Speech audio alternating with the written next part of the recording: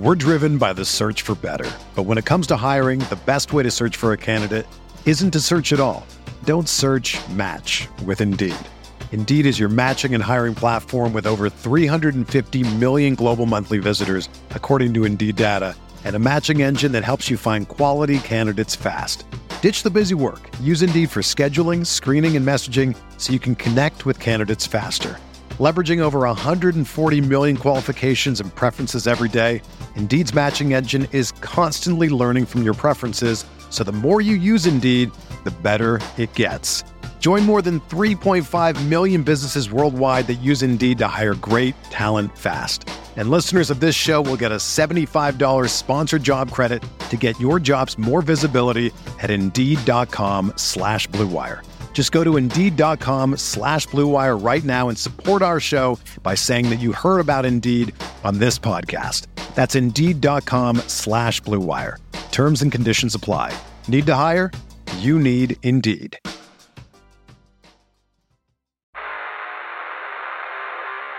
You don't want it, you don't need it, but you're gonna get it anyway. The Kevin Sheehan Show. Here's Kevin. 4th and 18, low snap. He bobbles. He's covered. The Rams are going to take over at the 15-yard line. Way is injured. He's down, covered by Reeder and others on the punt return unit for the Rams. A loss of 18 on a week in which the Rams had to replace their long snapper.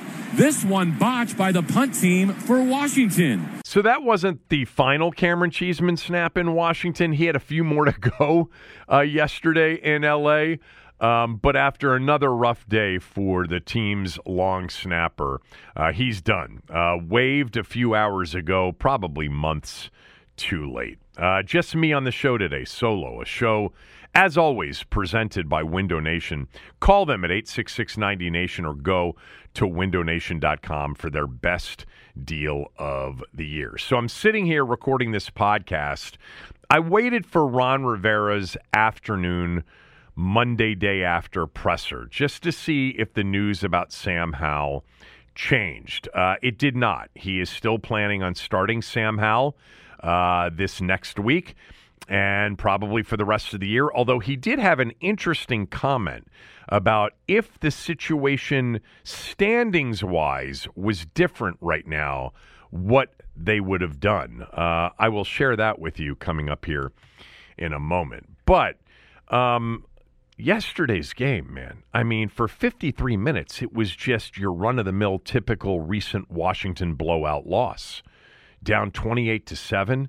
I mean, maybe headed to a 35-14 final, something like that. And then all of a sudden, Ron Rivera benches Sam Howell and puts in Jacoby Brissett.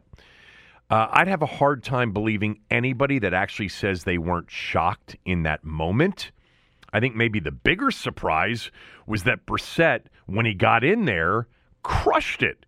2 drives, 2 touchdowns, a near perfect passer rating.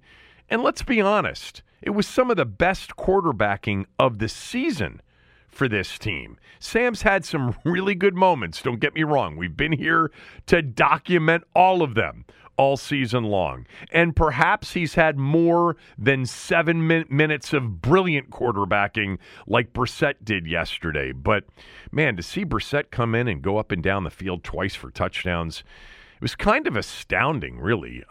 It certainly made the conversation about an otherwise typical one-sided loss more interesting moving forward this week.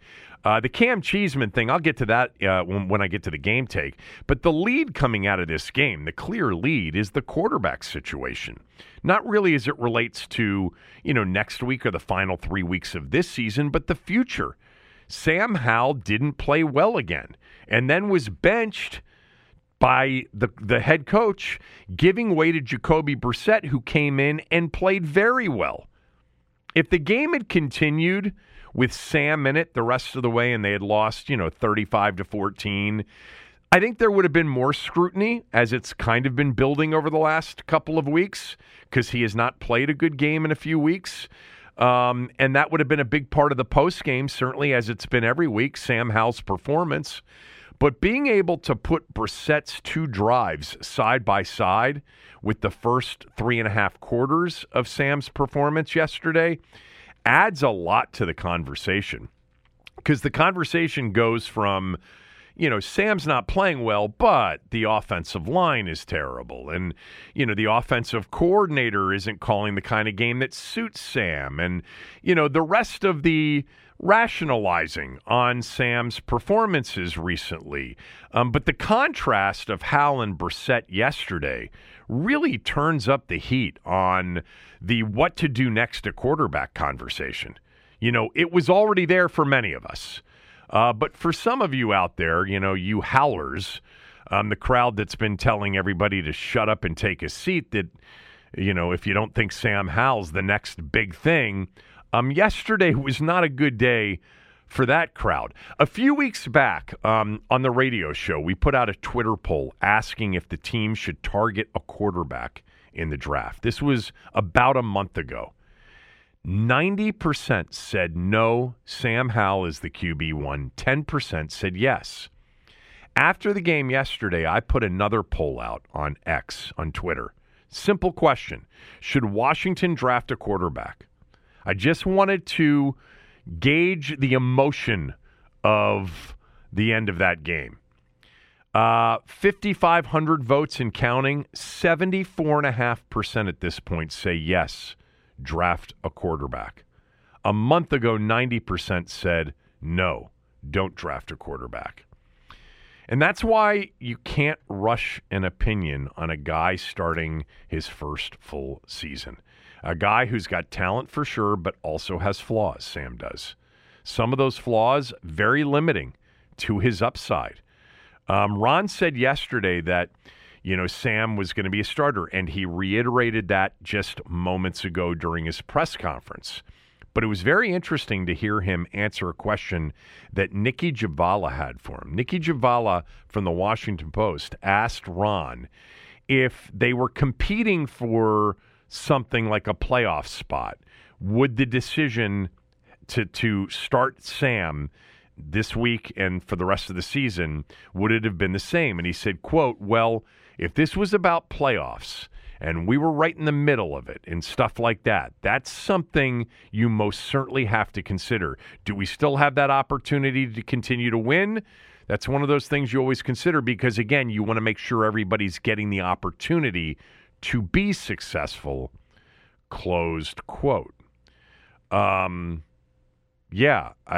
think that if they had, it was a long shot to come back and win the game. Wasn't a long shot to come back and cover in the game after they got it to 28-14. I'll go through that final drive and that mess of 3 minutes, 3 minutes taken off the clock, after the first and goal at the 1 yard line after the bomb to Terry. And I'll go through the extra point that was missed and what the decision, should have been prior to that.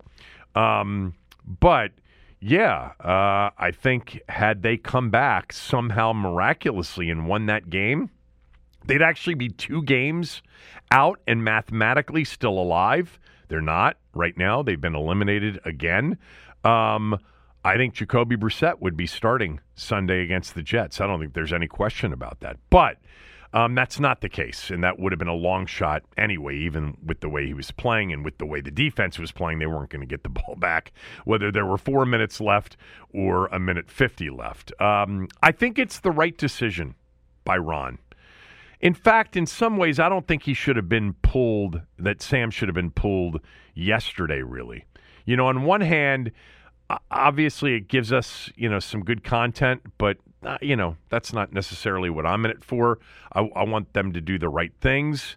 But remember, we said earlier, he said earlier that, when Sam struggled in some of the games that he struggled in, he left him in there so that Sam would learn and go through those experiences, that it was all part of the evaluation. And so I was thinking and talking to Ben Standing today on radio, And Ben thought, maybe it was the fear of him throwing another pick six. Ron said they pulled him to protect him. Well, yesterday was not a day that he was being battered around. He was only sacked once. I wonder if pulling him yesterday was a sign that the evaluation is nearing an end. But what's done is done. He pulled him, and I think Sam should remain the starter the rest of the year. I do. It would be one thing if there was still something to play for, as he said just a few minutes ago.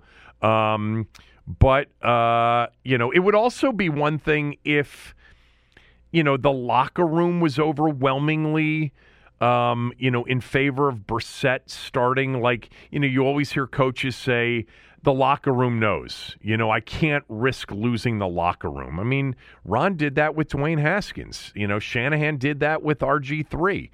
But, I don't think that that's the issue at all. In fact, I would guess that at this point, the locker room's not super passionate about anything regarding the rest of this season. But think about it. Like, even if the locker room thought Brissett was a much better option and gave them a better chance to win, that's a better reason not to start him. I mean, what's very important the rest of the way, and I hate when we get to this point, but what's important the rest of the way is that this team not win another game. And this coming Sunday against the Jets is a win possibility. It's a win possibility with either quarterback, quite frankly. The Jets are the worst offensive team in the league by miles. And if Aaron Rodgers comes back at this point, I'd be surprised because they were eliminated yesterday mathematically as well.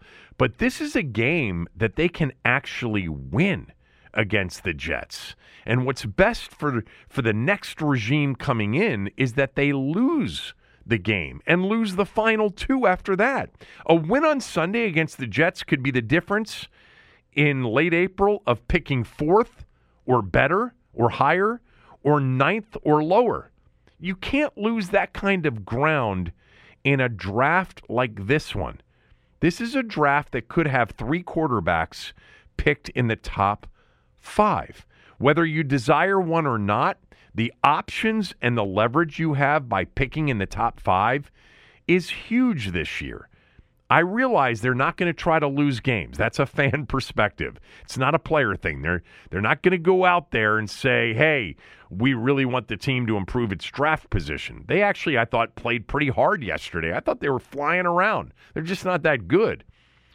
But 3 more losses, 4-13, top 4 pick worst case, in a draft that will produce a big opportunity for teams picking super early. Whether it's an opportunity to select one of the top 3 quarterbacks or leverage the position to trade back for a haul from someone who wants one of those top 3 quarterbacks, or whatever the quarterbacks look like by the time we get there.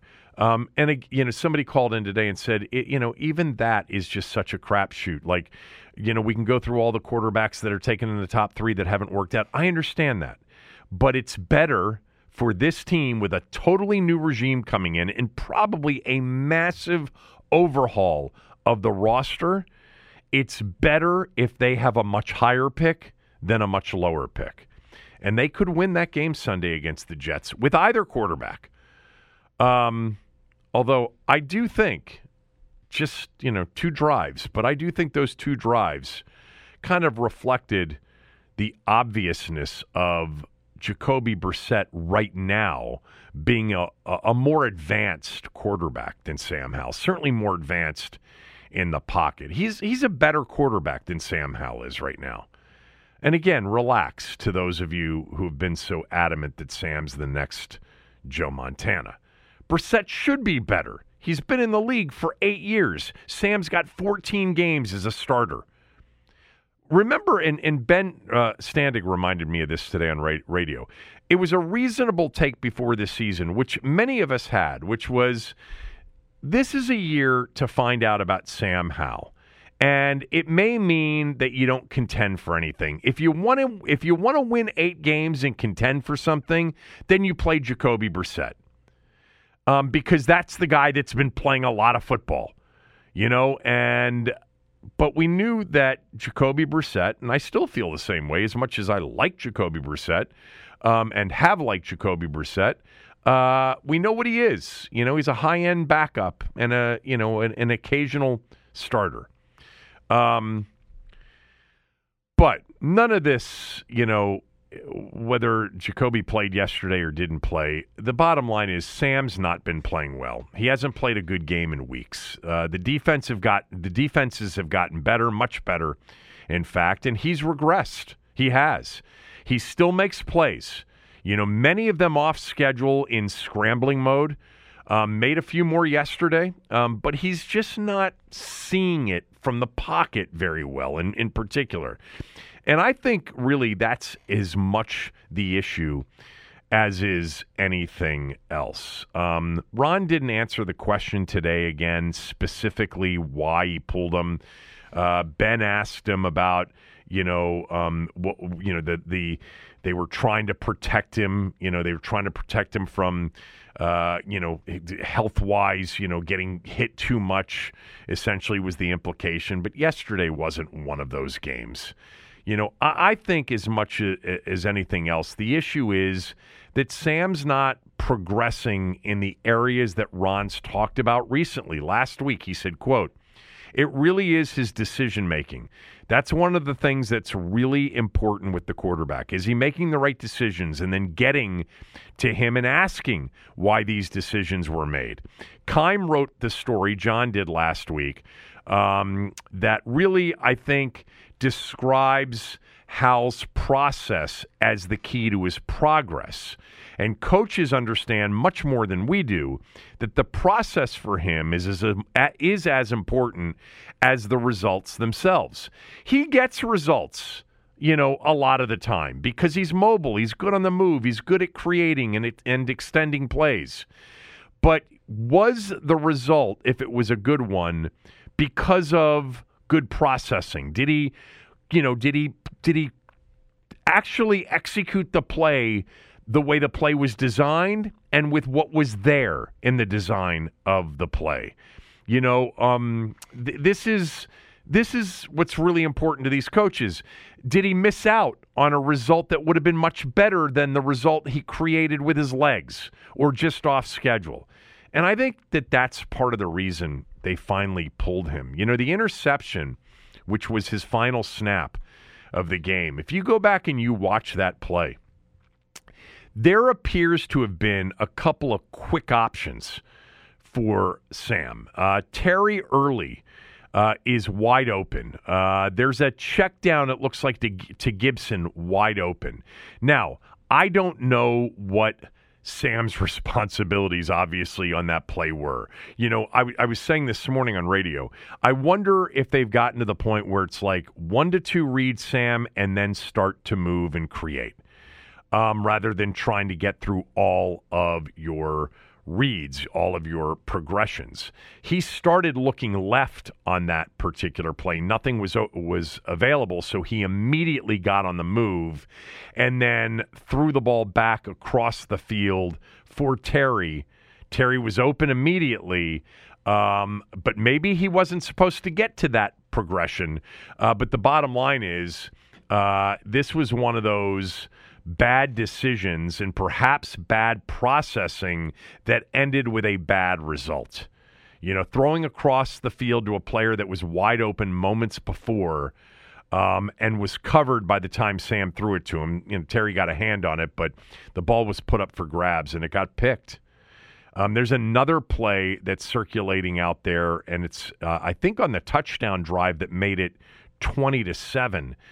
But they started that drive in Rams territory, and Jonathan Williams on a wheel route out of the backfield is wide open for a touchdown. Sam never looks at him. I can't imagine he's running that route without it being part of the play. Now, Sam completed a ball on that play, but I guess what I'm getting to is that I think this is the issue, is that he's got the arm strength. He's got the mobility. He's got a lot of the intangibles that you want in a quarterback. But the processing isn't happening in the kind of, forward progress movement that they want right now. And I think it's starting to frustrate them.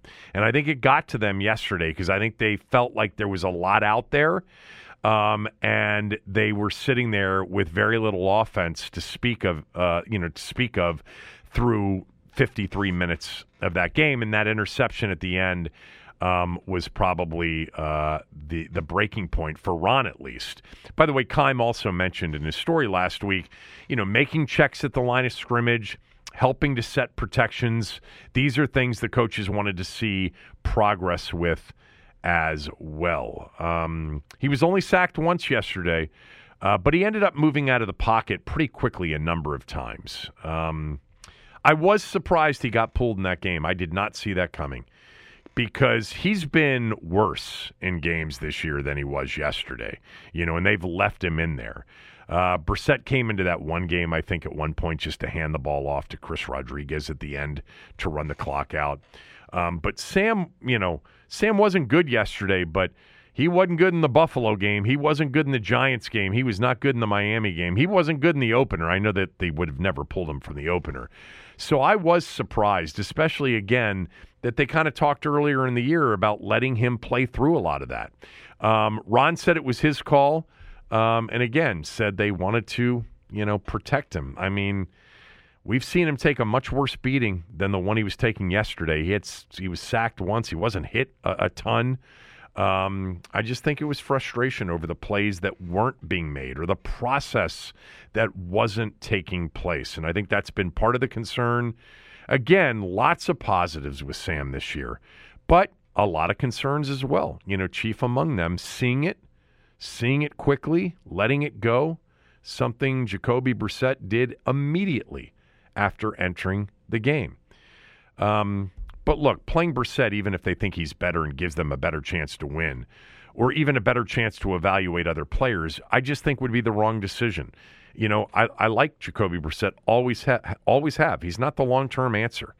And I'm not sure Sam is either, but there's no real upside in playing Jacoby Brissett in the final 3 games. Him playing well and winning a game that could impact their draft status would be a disaster. And what would you gain with Brissett if he goes out and plays well and wins a game, or God forbid, 2?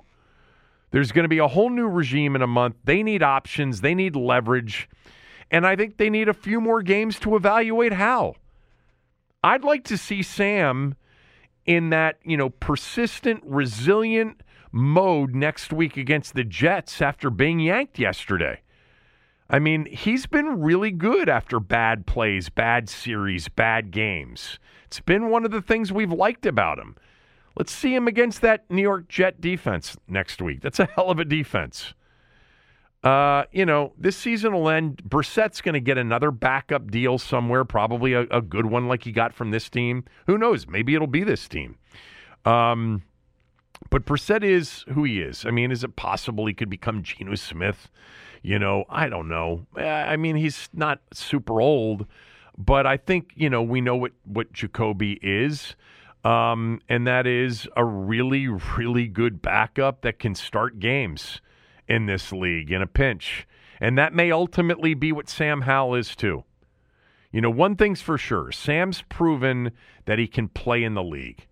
It's just at what level, And the next GM's going to be the one to have to make that call.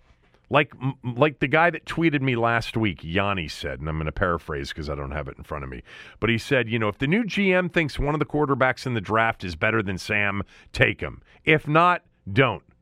And that's basically what the next GM is going to have to decide. I mean, it's not going to stop us from talking about it and coming up with our own sometimes clueless take because we don't have all the information, especially when it comes to the players in the draft. All right, my game recap next, right after these words from a few of our sponsors. We're driven by the search for better. But when it comes to hiring, the best way to search for a candidate isn't to search at all. Don't search, match with Indeed. Indeed is your matching and hiring platform with over 350 million global monthly visitors, according to Indeed data, and a matching engine that helps you find quality candidates fast. Ditch the busy work. Use Indeed for scheduling, screening, and messaging so you can connect with candidates faster. Leveraging over 140 million qualifications and preferences every day, Indeed's matching engine is constantly learning from your preferences, so the more you use Indeed, the better it gets. Join more than 3.5 million businesses worldwide that use Indeed to hire great talent fast. And listeners of this show will get a $75 sponsored job credit to get your jobs more visibility at Indeed.com/Blue Wire. Just go to Indeed.com/Blue Wire right now and support our show by saying that you heard about Indeed on this podcast. That's Indeed.com/Blue Wire. Terms and conditions apply. Need to hire? You need Indeed. If you're a basketball junkie, then you know there's no better time of year than the NBA playoffs. Twice a week, JJ Redick is cooking on his podcast, The Old Man and the Three. He has guys come on in all stages of their careers to talk about the league and share stories you won't hear anywhere else, including Devin Booker on why he talks so much trash, Ray Allen's epic free throw competitions with LeBron in Miami, and the moment Tyrese Halliburton knew Pascal Siakam would be a good fit in Indy. In addition to player interviews, every Monday JJ breaks down the top 3 things happening around the NBA with unmatched analysis, not outlandish takes, and is often joined by masterminds of the game like Tim Legler to dive deep on rookie reports, trade breakdowns, and why is mean mugging now a tech? You won't find another outlet that covers the game as comprehensively and with such insight as JJ does it on The Old Man and the Three. Make this your companion podcast during the playoffs. Listen to The Old Man and the Three ad-free on Wondery Plus or wherever you get your podcasts. Pay attention. Here's Kevin's Game Take. My Game Take this week is sponsored by Window Nation. Call them at 866-90Nation or go to windownation.com for new windows. If you've got windows that are old, like 10 years of age or older, or your windows stick when you open them, or they're hard to lock when you close them, you need new windows. You're losing too much money on heating bills, on air conditioning bills, and your home doesn't look as good as it should. I've been working with Window Nation for 14 years. They're going to take really good care of you. I promise that. You call them, you'll get a free estimate if you mention my name. They're not going to pressure you into making a deal. You're going to get access to their best deal of the year. Right now, that's buy 2, get 2 free. So if you need 8 new windows, you're only going to pay for 4 of them. Plus, if you want to finance the purchase, 5 years, 0% rates. So Window Nation is the place to go. They'll take good care of you if you mention my name. Kevin Sheehan, 866-90Nation or windownation.com. So the things I liked, the things that I didn't love, and a few more and a few other observations from the game. Jacoby Brissett leads the list. How couldn't it? He was the best thing about yesterday's game from a Washington perspective. He came in, the team was down 3 touchdowns. He leads them on 2 drives, 2 scores. And it's 28-20. It should have been 28-21 or 28-22. More on that coming up. The Rams weren't playing soft. They weren't playing prevent. They rushed 4. They weren't rushing 3 and dropping 8 into soft coverage. They played it straight. And Brissett came in and went 8 for 10 for 124 yards and 2 touchdowns. A 157.9 passer rating. 158.3 is perfect. He had a stellar QBR at 94.1. It was all pure drop back. The Rams knew he was throwing the football, and he delivered. He didn't get sacked once. He resuscitated Terry McLaurin's season on 2 drives, essentially. Jahan Dotson was cited, and he caught a ball. I don't know. He just...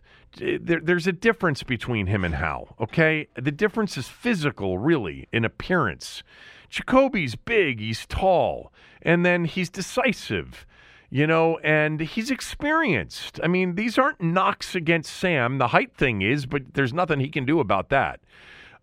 His first play was a step up, under pressure, some quick pressure, and he ran for 9 yards. We've seen Sam do that before. That's fine. There was a defensive holding on that play. Then he's got a 12-yard sideline comeback throw to Dotson that was just, perfect. Touchdown pass to Terry, slightly underthrown, some of you thought. Really? there wasn't much, end zone to work with behind him. I thought it was a really good throw. He threw it on time. Terry made a great catch.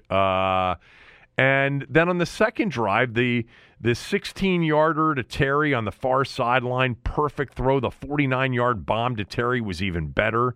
The 4th and goal touchdown pass to Samuel. He looks off the linebacker briefly to create a bigger window and just fires it in there. He did not score on that QB sneak. Remember, he was one of the best QB sneak quarterbacks in the league in Cleveland last year. But that was from like a yard and a half out. I don't know why they did that. More on the ending of that game or that last drive when we get to the things that I did not like. But he was really good. He really was. It's 2 drives. If he had played the whole game, maybe he would have thrown 3 picks and, not had a great day. But the 2 drives we saw an A-level 2 drives from Jacoby Brissett. So Jacoby Brissett leads the list of things that I liked. Next up on the list, Terry McLaurin. 6 catches, 141 yards. The 141 yards was a career high. I can't believe that, actually, when I heard that. I would have thought that he would have had a 175 game or something approaching, high 100s, close to 200. But no, 141, career best. The 23.5 yards per reception was the 3rd best since his rookie year. 94 of the 141 thrown to him on 2 drives by Jacoby Brissett. Remember, too, he almost had that amazing one-handed grab on a play that he was clearly interfered with on the drive when they were down 20-7 in the 3rd quarter. That may have been Sam's best throw. So Terry McLaurin's on the list of things that I liked. How about 2 takeaways in the first half? Really good plays. Benjamin St. Juste had one of the strips.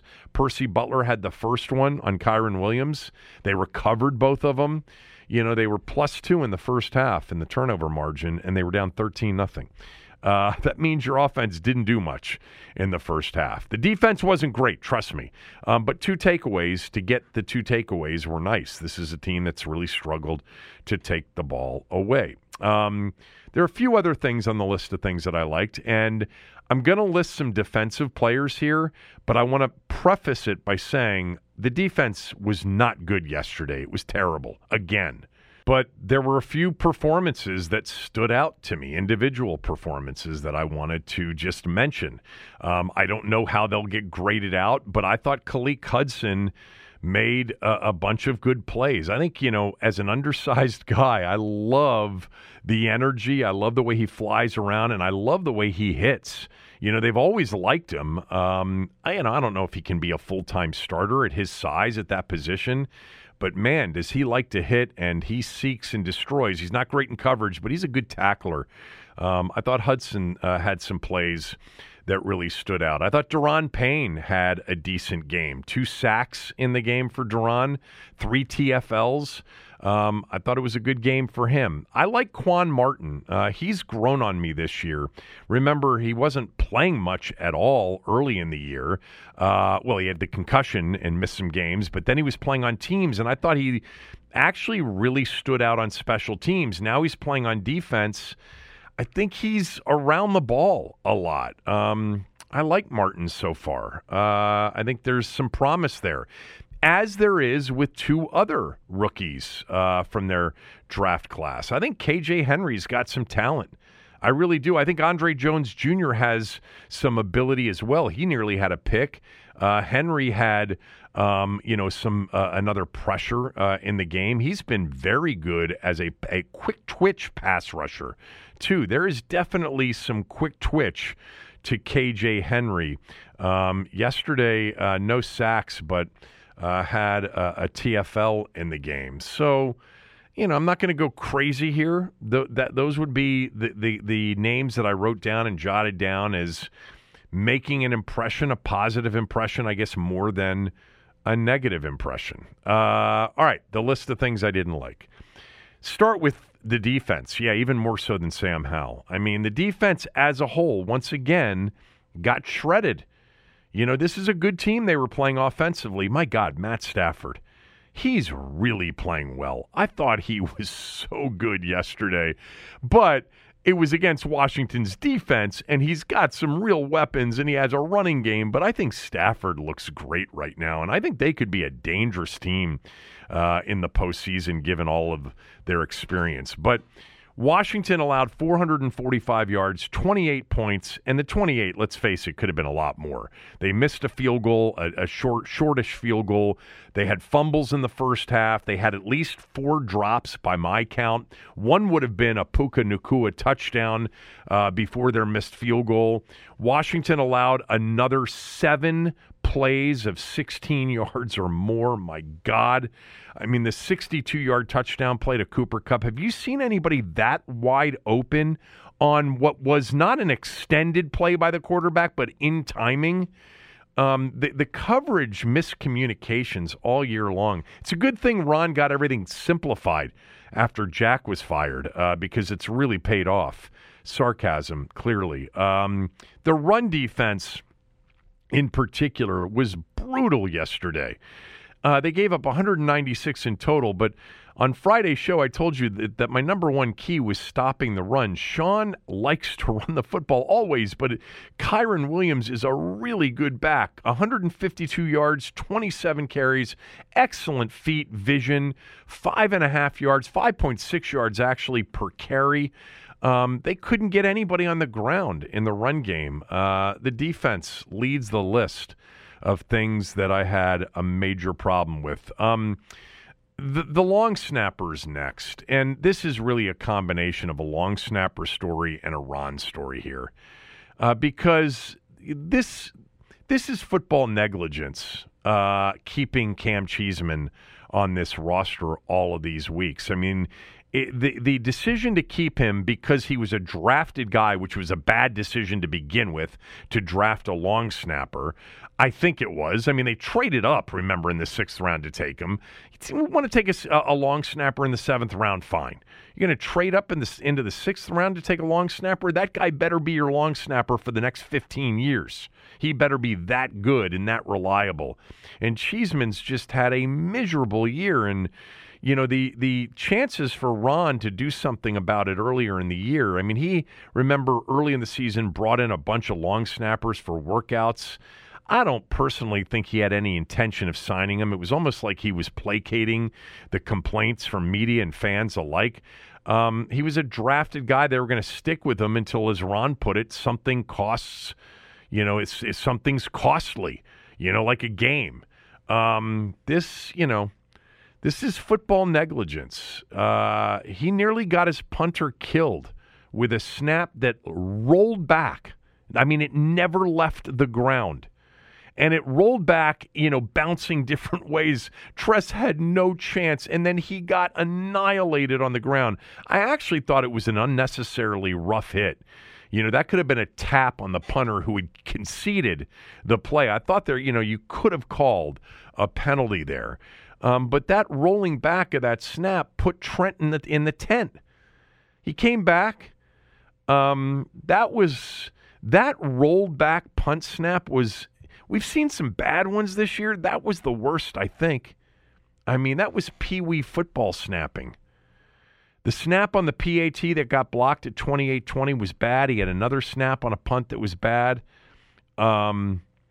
This just needed to be addressed much earlier in the season. You can't ride with somebody because you drafted them, and you don't want to look bad for moving on. Everybody could see for a while now that he should have been released earlier. I feel for him. Apparently, he is a great guy, but they should have put him out of his misery. Did you see the quote from him? It was actually pretty funny. He was quoted after the game, Cameron Cheesman this is, saying, quote, "I've been worried all year." He was asked about whether or not he was worried he'd get cut today, which he was. "I've been worried all year. I haven't been performing the way I've been wanting to. Most places, I probably wouldn't still be around." Like, he knows he should have been cut already. Clearly putting him out there, one more game would have been unsafe. I mean, they would have literally been putting everybody on that kick unit at risk. Certainly the holder and the punter, Tress Way. All right. Also on the list of things that I didn't like from the game yesterday, I'm going to get to Sam at the end here. The disaster at the end of that second drive in terms of the time that they took. So here are the big mistakes, okay? So they throw the bomb to Terry, and Terry makes that catch at the 1 yard line. And it's first and goal at the 1 with 4 minutes and 47 seconds left. They've got all three of their timeouts. It's 28-14. You got a legitimate shot. You know, you punch that thing in. Terry was almost in. He wasn't, though. I think the replay pretty much showed that. You punch that thing in. You kick deep. You got 3 timeouts. You haven't stopped them all day, but you did stop them, I think, twice in the second half. I think it was twice in the second half. It was, how many punts did they force or field goals did they force in the second half? The Rams went touchdown, 3-and-out punt, 7-and-out punt, touchdown, missed field goal, then another punt before. So Washington had gotten a little bit stouter defensively, which they had early in the game when they opened up with that drive and got into the red zone and they forced a field goal on 2 different drives into the red zone. That should have been on my things that I liked list. But it was a disaster when they got first and goal at the 1. So, you know, at that point, first and goal at the 1, I don't really have a problem at that point, you know, not going super hurry up. It should be 4-minute offense mode, which is, you know, a moderate, you know, pace. But they were snapping the ball with 1 and 2 seconds left on the play clock. And the first play is Rodriguez, no gain. The second goal is a bad attempt at a quarterback sneak, short. So now it's 3rd and goal, and you started this with 4:47, and now there's 3 minutes and 18 seconds left. And once again, you snap it with 1 second left on the play clock. You throw the pass to Logan Thomas, but it's offensive pass interference. So now you move it back with 3:14 left to the 11-yard line, 3rd and goal. And then they throw to short to Samuel, and here they go again, huddling up. And the next snap they take is with 2:31 left with 3 seconds left on the play clock. I mean, you had to go from 4-minute mode to kind of a 2-minute mode, even though it wasn't 2 minutes, when you were clearly, you had to have a sense that this is taking too long to get in. And then they got the DPI, which was a good call. I thought the offensive pass interference on Logan Thomas was a good call, and I thought the defensive pass interference against Terry McLaurin was a good call as well. So now you're first and goal with 2:27 left. Still 3 timeouts. And this is the biggest mistake I think they made. I mean, I didn't like the time that they took. You know, they should have been in moderate 4-minute offense mode. But with 2:27 left and the clock stopped after the defensive pass interference call, you can't run the ball first and goal at the 1 there. You can't run it. If you miss, that thing is going down to the 2-minute warning, and your next snap's going to happen after the 2-minute warning. You've got to throw the football. You got to throw the football until you score. I mean, if you get down to 4th and goal from the 1, you know, maybe 3rd and goal from the 1 right before the 2-minute warning, and you're going to get to the 2-minute warning anyway, maybe, I don't, you know, bottom line is you run Rodriguez there, and he takes a 2-yard loss, not to mention the fact that the clock's rolling. And so your next snap doesn't come until at the 2-minute warning, and it's 2nd and goal at the 3. And now you're below the 2-minute warning, so you don't have that as a defensive timeout. See, the bottom line is even at 2:27, if you score before the 2-minute warning, you get a 4th timeout there. And that means that you don't have to stop them on 3 straight plays. You know, they could get a first down on 2nd down, and you could still potentially get the ball back with 50 seconds to go after using your final 2 timeouts if you've got the 2-minute warning. And look, they weren't, you know, in great position to stop the Rams, even with some of the stops in the second half. It felt like if the Rams really wanted a first down, as they showed you after the onside kick, they would be able to get it. But again, you know, if the intent was to win the game, and I think it was for them, they took too long from 4:47 down to 2:27. They should have been in that 4-minute mode, you know, at least 60 seconds more on the clock, somewhere around there. But at 2:27, you can't throw the football there. You can't run the football, excuse me. You can't run Rodriguez into the middle of the line. Not to mention that they weren't running the ball very effectively at all yesterday. Ron made a comment at some point in the postgame yesterday, see what a running game will do, implying that they were good running the football yesterday. No, they weren't. They weren't good at all. That's coming up in a moment. But and then, after the 2-minute warning, look, now it's about getting it in. I wanted to mention one other thing. On the 4th and goal, the first 4th and goal after they got down there, and they did huddle up and they let the clock go down after they had thrown that ball short to Samuel. I don't have as much of an issue there.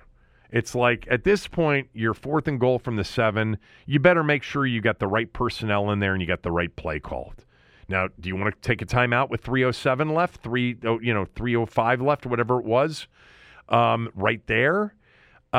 You could have, you would have wasted one timeout, but you would have also saved 40 seconds because they didn't snap it until there were 2 or 3 seconds left on the play clock. Under the 2-minute warning, you got it in on 4th and goal at the 3 with 1:50 left. All right, so that was a really good throw to Samuel. But yeah, disaster there, and poorly handled as far as the clock goes in those final 4 minutes and 47 seconds. And again, I think probably the big mistake is 1st and goal with 2:27 left. It's the others, being too slow on the others was hurtful, no doubt. But you can't run the football there. You just can't. Because then you get one play before the 2-minute warning, more likely than not. And they certainly weren't in a hurry. They scored, and then that's next on my list. And that is the decision to not go for 2 down 28-20. Now, the analytics people, and you've seen it much more in recent years, down 14, score a touchdown. A lot of teams will go for 2 down 8 to try to cut it to 6, knowing that if they miss it, their next touchdown, they'll still have a chance to go for 2 to tie it. The thought is trying to win the game in regulation. Your odds are increased. I'm taking context out of the situation, and it's got to be placed into the situation. But the math essentially, plays out that if you go for 2 and have an opportunity to go for 2 twice, that first opportunity to go for 2, you are increasing your chances of winning the game in regulation rather than playing for overtime when you kick for the extra point on both times. Or you also increase your chances of making a 2-point conversion rather than having it come down to 1 and going for the win after the second touchdown. So I think they should have gone for 2. Now, what I don't know is, did they like their 2-point plays coming into this game? Did they feel good about them in context? Had they used some of them up in other short yardage situations? Who knows where they were on 2-point plays going in and in the moment. Because if you didn't like any of the 2-point plays you had, then you got to kick. But I think they should have gone for 2 for another reason. They had a snapping problem. I mean, they had a snapper who clearly was struggling and, basically had the yips. And it was another bad snap. And the PAT got blocked. And Sheehan didn't get the push. So didn't like that at all, too. And then, the rush offense, I just was surprised to hear anybody suggest, and it was Ron, who suggested that, running the ball makes a difference with being able to throw the football. Well, we all know that, but it's running the ball well that usually works best. They didn't run the ball well yesterday. Chris Rodriguez, who we knew we were going to see a lot of yesterday when Robinson Jr. was ruled out, 10 carries, 35 yards. Antonio Gibson, 4 carries, 15 yards. I mean, if not for Sam Howell's 22 yards of scramble, Washington would have averaged, and by the way, Brissett's 9-yard scramble, you would have had a 3.3-yard average. So they didn't do that well either. Sam Howell's on the list of things that I didn't like. I thought Sam's overall performance was pretty poor. Now, there were some things that he did well, all right? Let me give them to you. Sam had a really good scramble on a 3rd and 5 on the second drive for a first down. He had a really good scramble on 3rd and 16 for 14 yards, which set up a 4th and 2, and he made a great step up and extension of the play and found Terry off schedule for a first down. That was on the second drive of the game. That was before he got the 4th and 1 batted down. Second half, he had a 4th and 3, off schedule play where he found Terry for a first down throw, and then he had the touchdown pass to Curtis Samuel wide open, but stepped into it, threw it decisively. Good pass pro on that play. Had a play where he escaped pressure right around the goal line. I don't know that it would have been a safety, but he was able to escape that.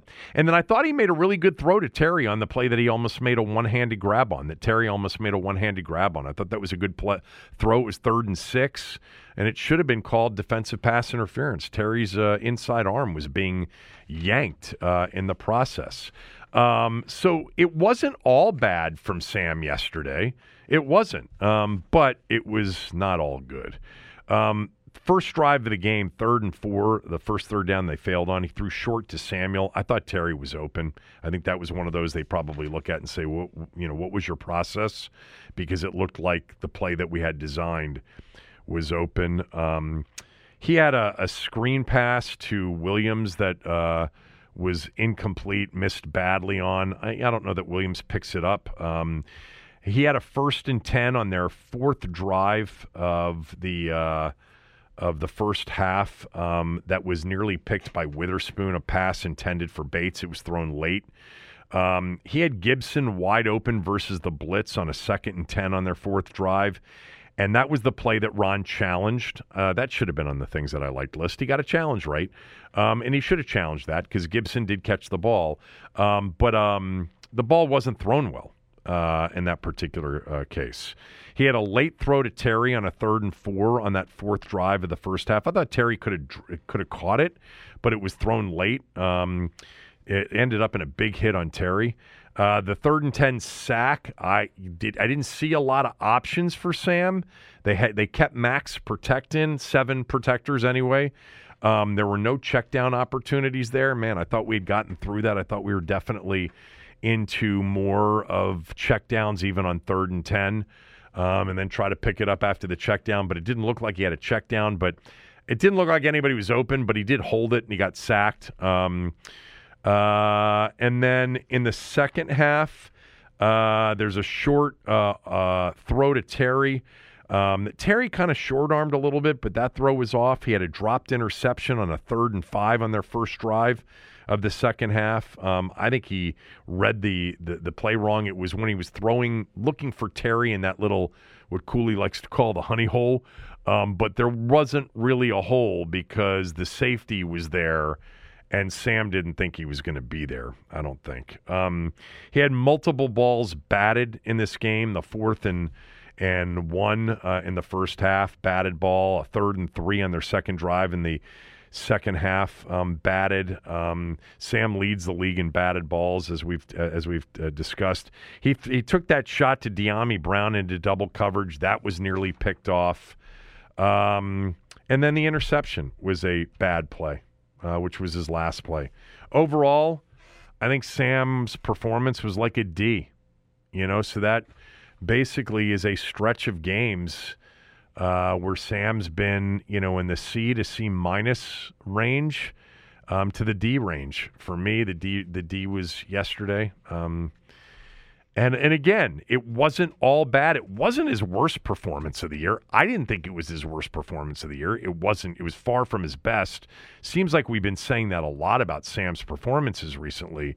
The QBR number yesterday against the Rams was 27.8. The lowest of the year for him is the Buffalo game. Second lowest was the first Giant game in the Meadowlands.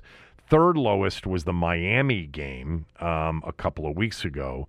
And yesterday was the fourth lowest QBR of the season. 11 of 26, 102 yards. 42.3% completion percentage. The bottom line is, we've talked a lot about this. It was going to be a season that had a lot of ups and downs to it. Sam's season has had a lot of ups and downs.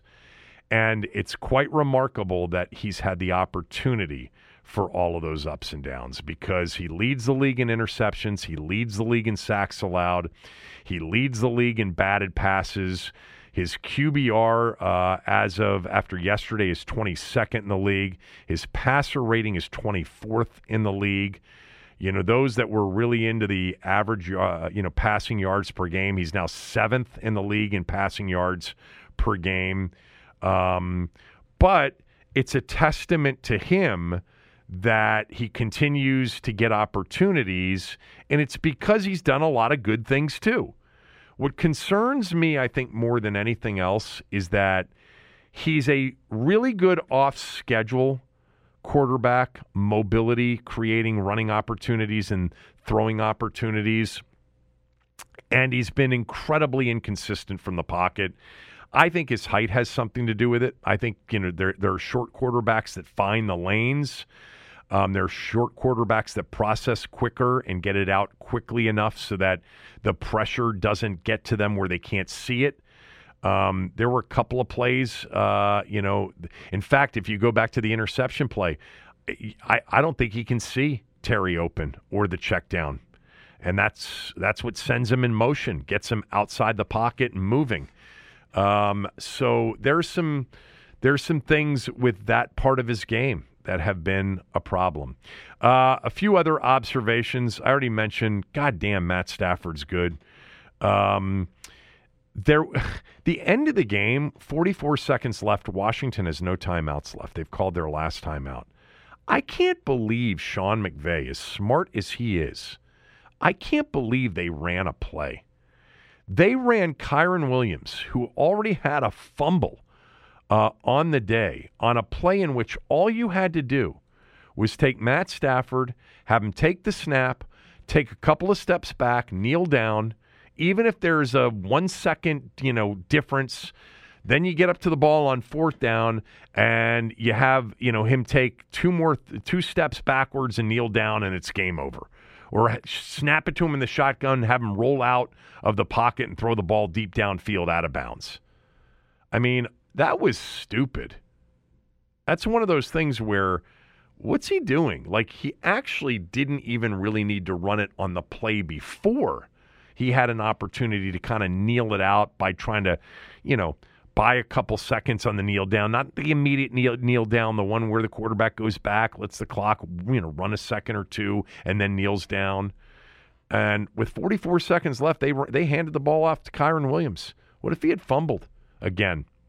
That was surprising to me. Something happened before a Rams punt in the second half. It was 4th and 3, and they sent the punting unit out, and then they grabbed the punting unit back and brought it to the sideline.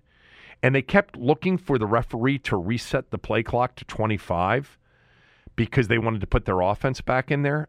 How is that allowed? They made the mistake of putting the punting unit out and then pulling the punting unit. Why should they get the benefit of 25 new seconds to put the offense in there to try to draw Washington off sides? That doesn't seem right to me.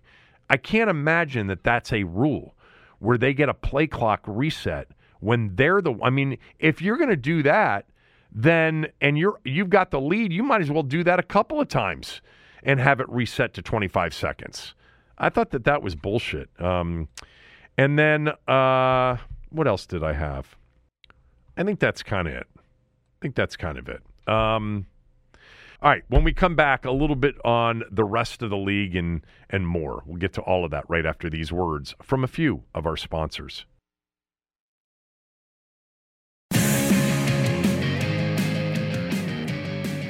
11th play of this drive.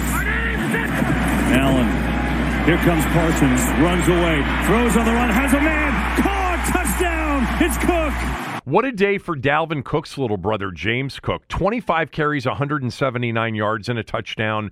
2 catches, 42 yards, and a touchdown as well as Buffalo destroyed Dallas 31-17. 10. I didn't see any of this game. I really wanted to watch this game. I'm glad it wasn't one of those classics like the Buffalo-Philadelphia game from the Sunday over Thanksgiving weekend. Dallas, I know they had some sick players coming into the game, like Philly does tonight in their game against Seattle. But Buffalo destroyed them. I mean, when you rush for 266 yards in an NFL game against anybody, that's a lot. Dallas, that was supposedly their Achilles heel, and then last week, Philly couldn't really run it against them in particular. They've been better at stopping the run in recent games.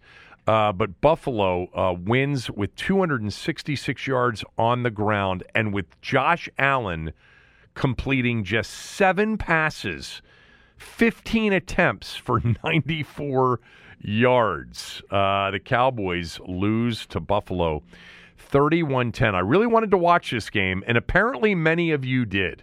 Listen to this. The Dallas-Buffalo game in the D.C. market outrated the Washington Rams game on CBS. Now, I do know there's a DirecTV issue with CBS. We've seen this before, by the way, Dallas outrating Washington in the same time slot during the Snyder era. But there were 439,000 viewers of Dallas-Buffalo in the D.C. market, 349,000 viewers of the Washington Rams game. But again, I think the DirecTV thing may have had something to do with it. I don't know. But, it also just speaks to people have checked out on this season, and people still haven't checked back in completely. Anyway, still, though, like 350,000 viewers, like dwarfs any other team in town by 5 to 10x, depending on the game. Of course, the NFL dwarfs everything, understood. Elsewhere around the league, so Dallas falls to 10-4. Obviously, huge game tonight for Philadelphia at Seattle. Jalen Hurts, questionable. You probably know by now whether or not he's going to play. They're a 4-point favorite. I had mentioned that I might include them in a smell test pick tonight. This segment, by the way, brought to you by MyBookie. Go to mybookie.ag. Use my promo code, KevinDC, for a cash bonus on your initial deposit. Philly right now a 4-point favorite over Seattle. No Geno Smith, it looks like. I'm off this game. There's no pick on this game.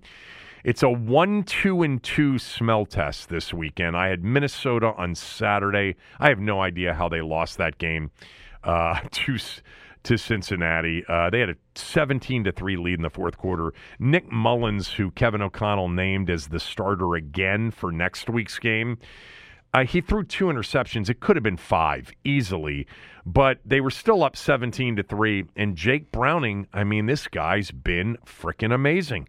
Brings him back. He throws for 324. He was 29 of 42, 2 touchdowns. And Cincinnati, with Jake Browning at the helm now, has won 3 in a row. They played the Steelers on Saturday. But I also on Saturday had late, I had the Steelers. They got annihilated. And then yesterday, I had the Panthers again, which I apologized in advance for giving out, but they won outright over the Falcons 9-7 in the rain in Charlotte. Apparently, Taylor Heineke could be in the mix for Atlanta.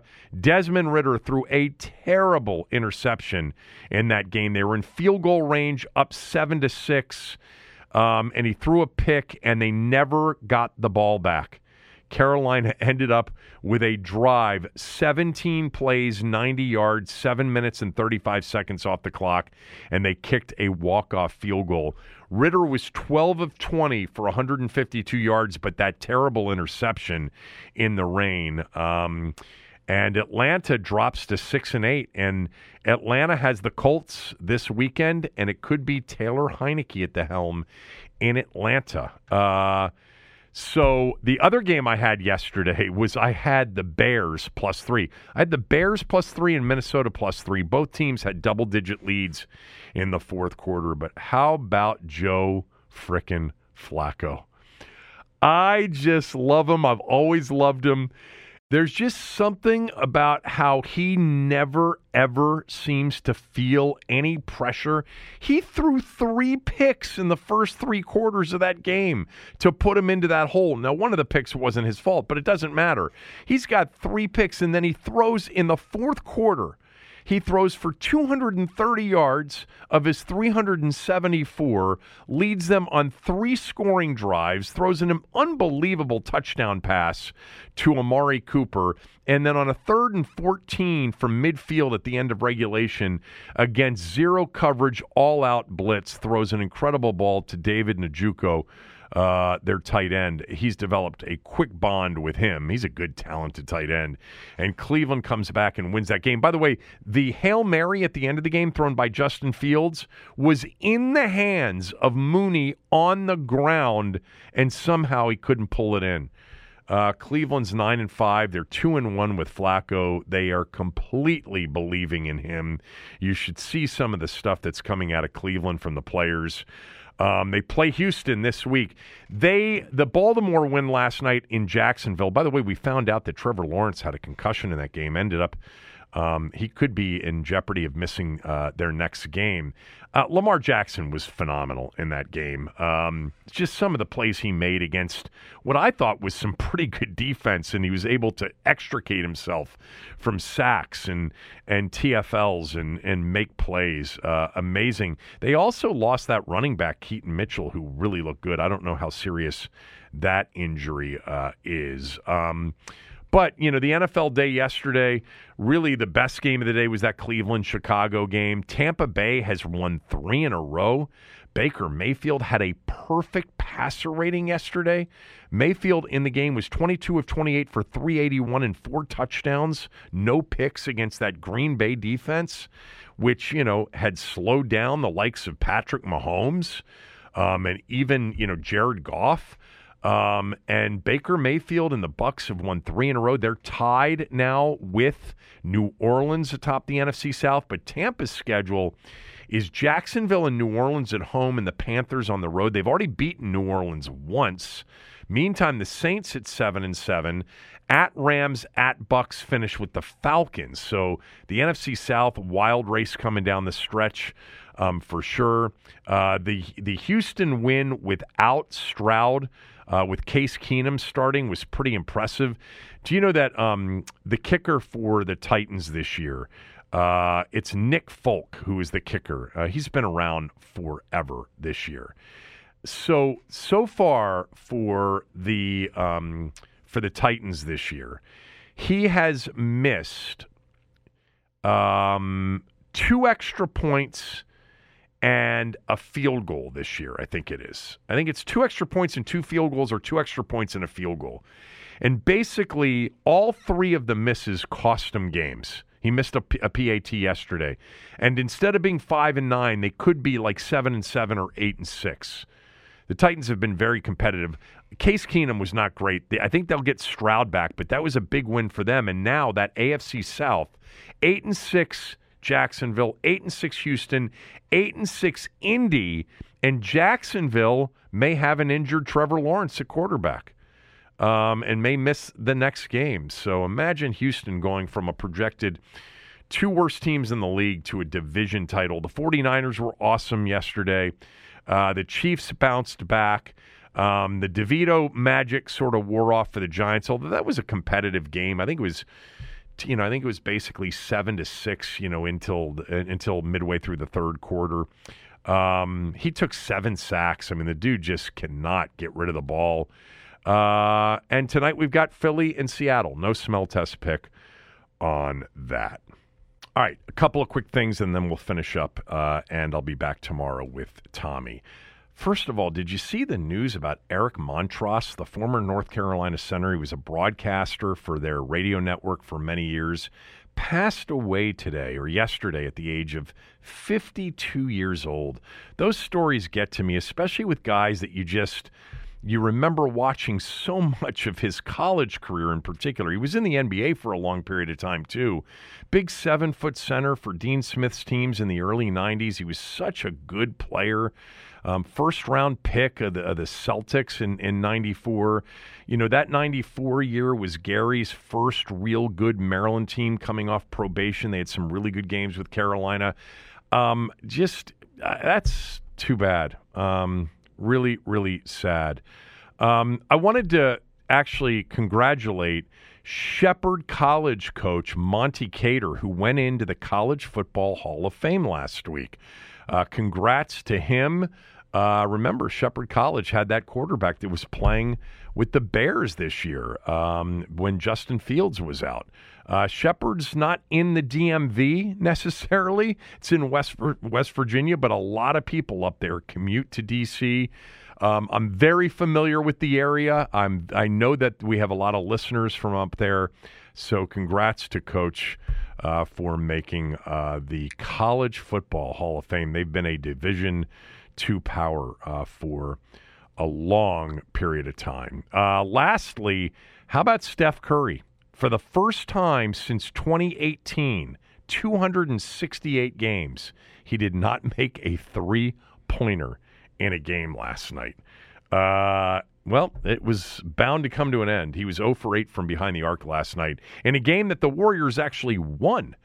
The Wizards won over the weekend. On Friday night, they beat the Pacers 137-123, and then they took the Suns to the brink last night, losing 112-108. What are they doing? They were up, I think they were up 8 going into the fourth quarter last night. All right, that's it. Back tomorrow with Tom. 4th and 18, low snap. He bobbles. He's covered. The Rams are going to take over at the 15-yard line. Way is injured. He's down, covered by Reeder and others on the punt return unit for the Rams. A loss of 18 on a week in which the Rams had to replace their long snapper. This one botched by the punt team for Washington.